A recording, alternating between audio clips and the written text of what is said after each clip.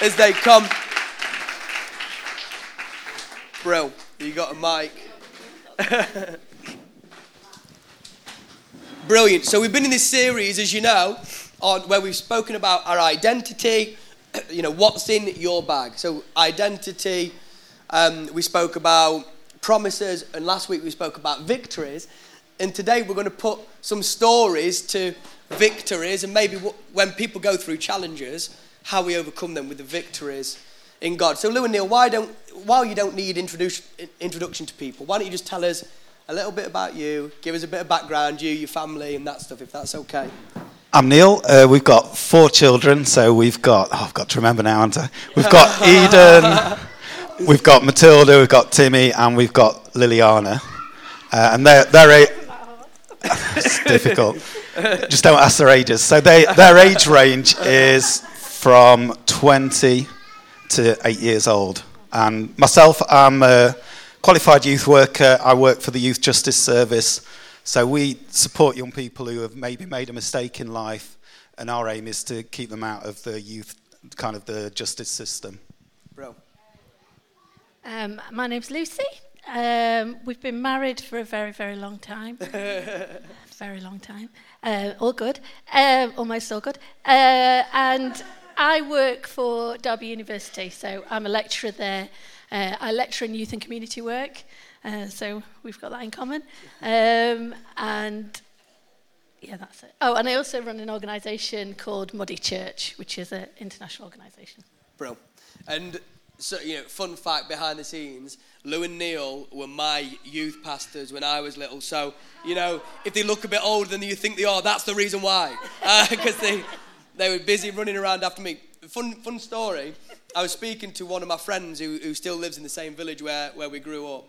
And, this must have been, not to age anybody, but it must have been like 25 years ago. And he still sang the song, not a Christian or anything, still sang the song, Ship Shapes, from the youth programme that Lou and Neil did. That's awesome, isn't it?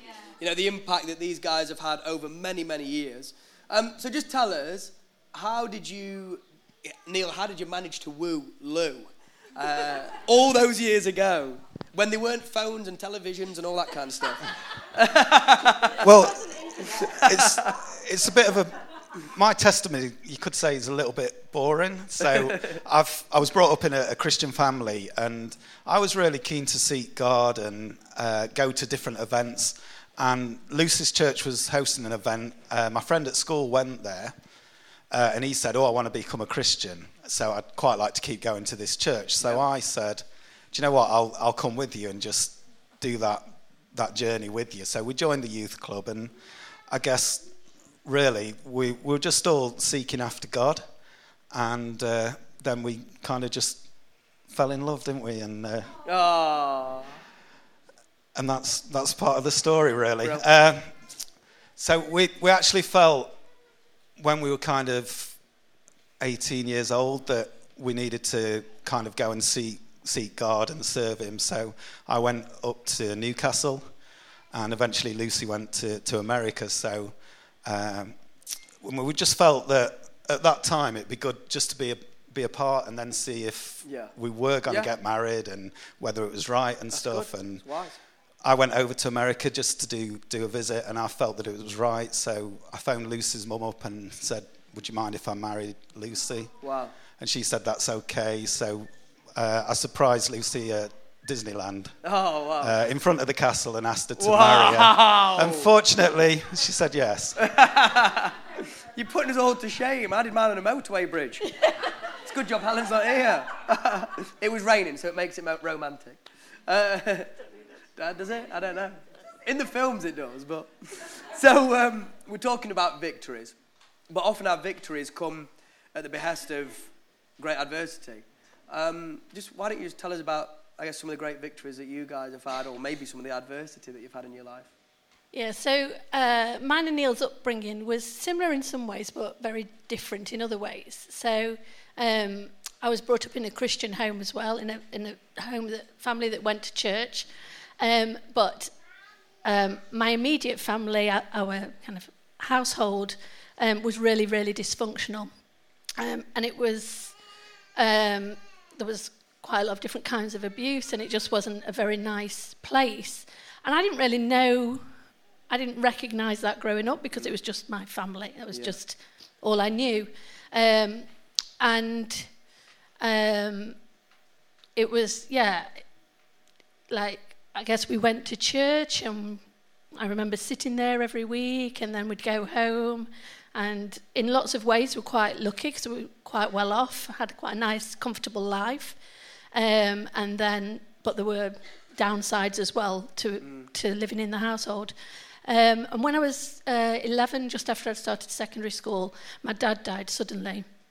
And that really was a massive change in our house, in terms of the atmosphere, in terms of our income, because suddenly I went from being a very comfortably well-off family with, we'd go on lots of lovely holidays and had fantastic clothes and new cars and all of that, to being part of a single-parent family.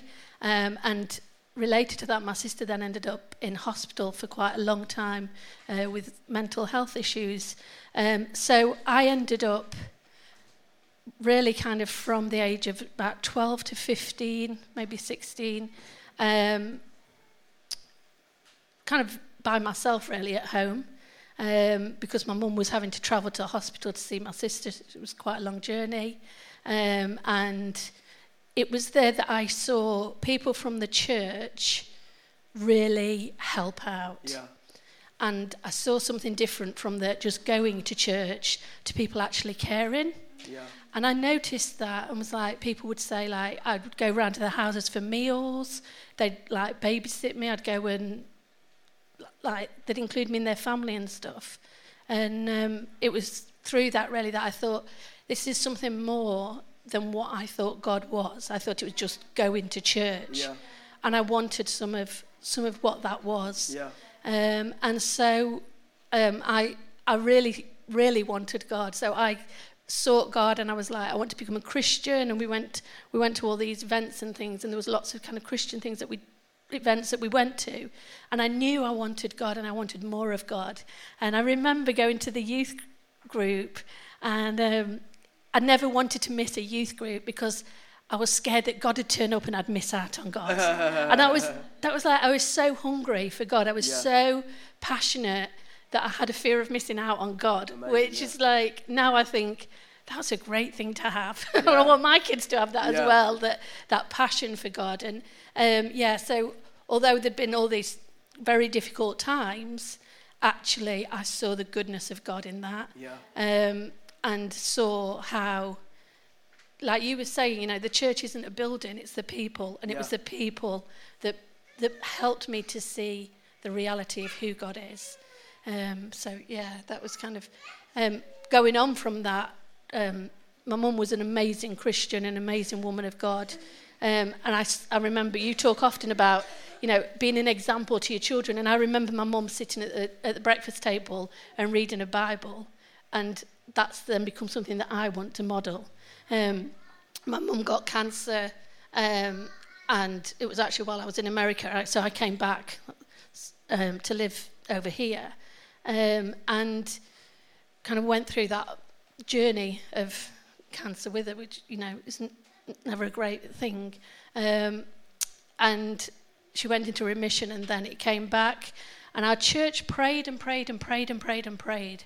And my mum had such amazing faith and just believing for that miracle.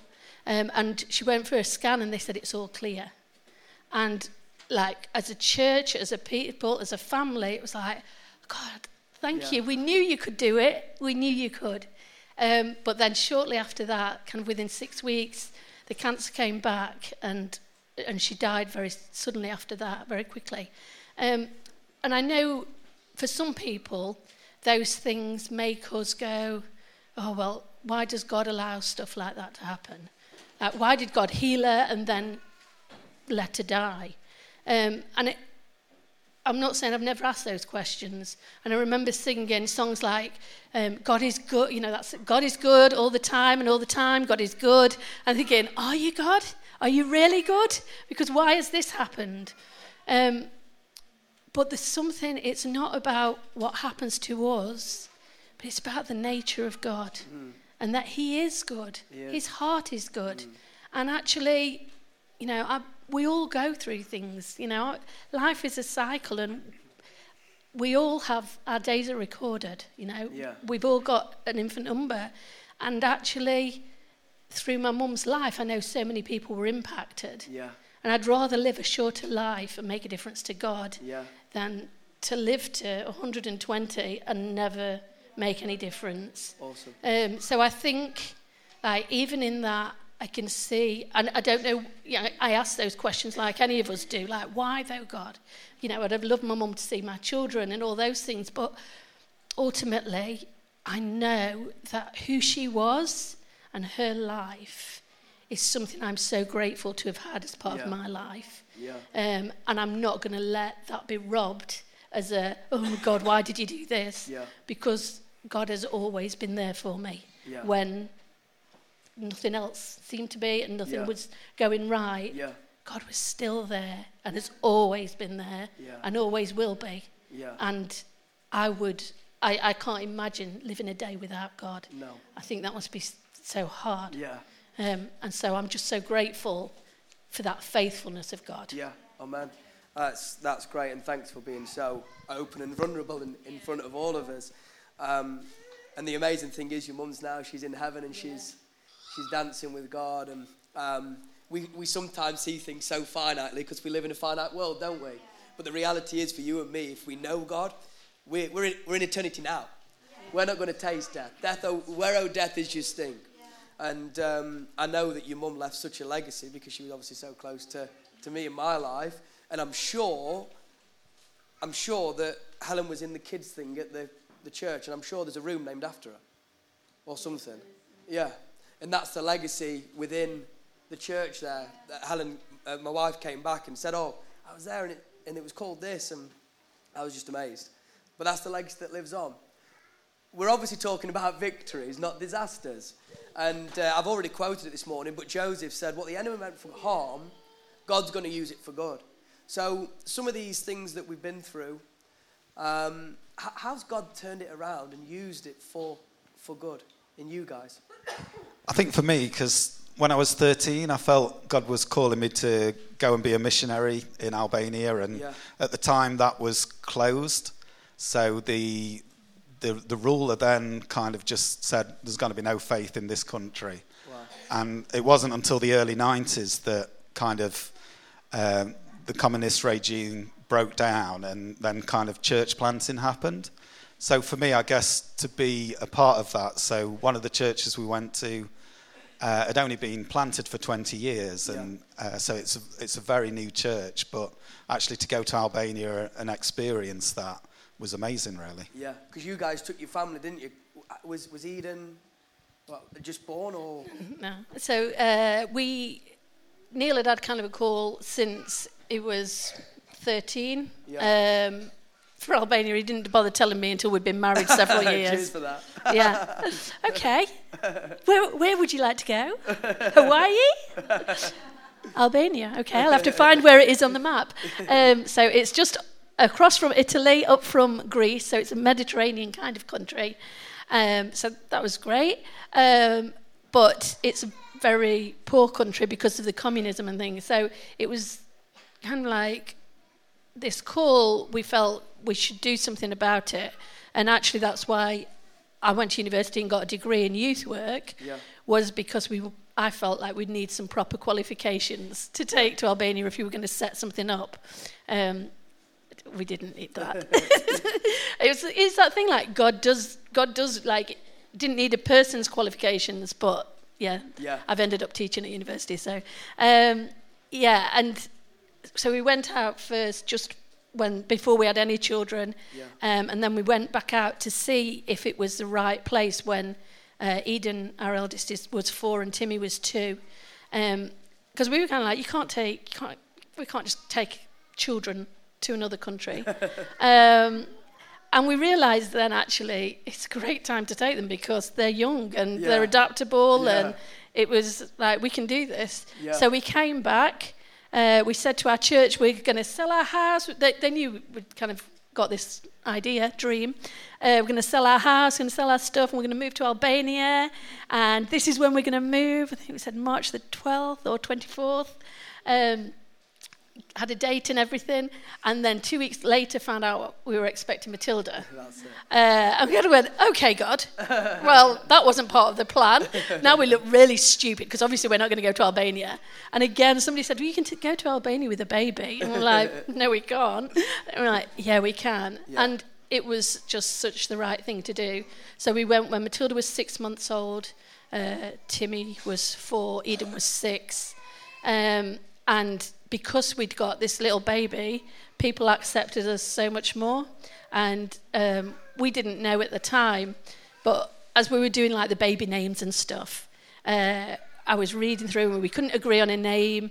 And I read this name, Matilda, and it said, do not fear, little flock, for it's the Father's pleasure for you to inherit the kingdom. And that was a verse with the name Matilda. Wow. And I went, that's the name. And a bit of that baby jumping in your tummy kind of thing. I was like, that's her name. Wow. And so we called her Matilda.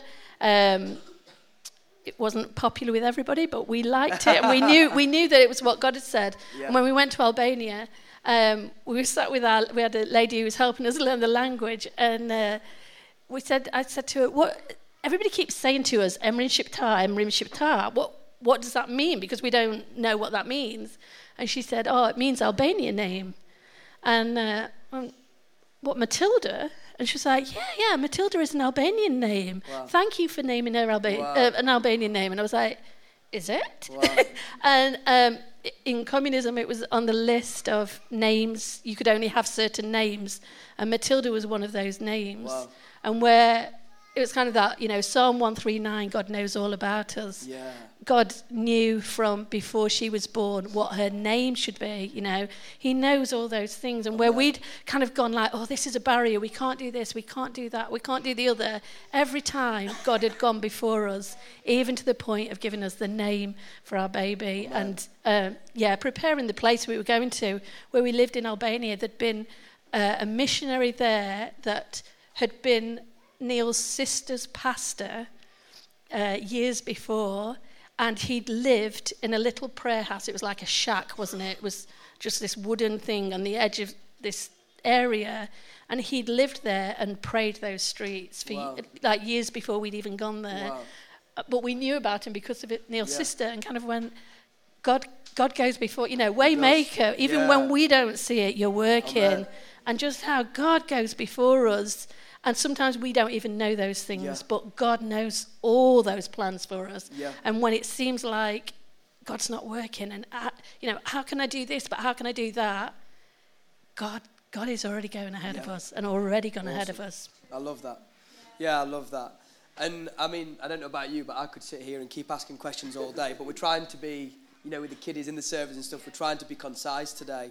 But just to sort of pull it all together, I find it amazing in people's lives who have ever achieved anything, and we define success differently here at Arena. It's not just all about how big your bank balance is it? It's about your impact. And Christian says something, it's not about what you leave behind, it's who you leave behind, and what you leave behind in others. And this couple have left so much behind in others, and they're continuing to do that in this church, aren't they? I'm sure you've seen that. But is there any, as we sort of tie all this together, are there any Bible verses that in your times of adversity that you've clung to bring you through to victory? So there's a Bible verse, and I always get where it's from wrong, so I haven't brought my Bible with me. But it says, we loved you so much that it was our pleasure to share with you not only the good news, but our lives as well. And for us, that was something we felt in our marriage and what we've always clung to, that we don't want to just tell people about God. We want to show it in our lives. And I think we're both really, really blessed to be able to be in jobs that we didn't think necessarily God would work through, but we can see God working through those. Yeah. And just that sometimes it's not about our words. Yeah. It's about how we treat people or what we do or just being there and being consistent. Yeah. So that's kind of a big one for me. For me, I absolutely love Psalm 1. Yeah. So, and there's just something about being planted and being in a place where you're going to grow and meditating on God's word. And I guess over the last few years, Psalm 23 has been dead important for me. And just knowing that sometimes I'm going into situations that I'm a little bit unsure of, but kind of I know God's kind of leading me there and watching over me and stuff. That's brilliant. Hasn't that been awesome? Yeah. Come on, why don't we give them a round of applause? Thank you, guys.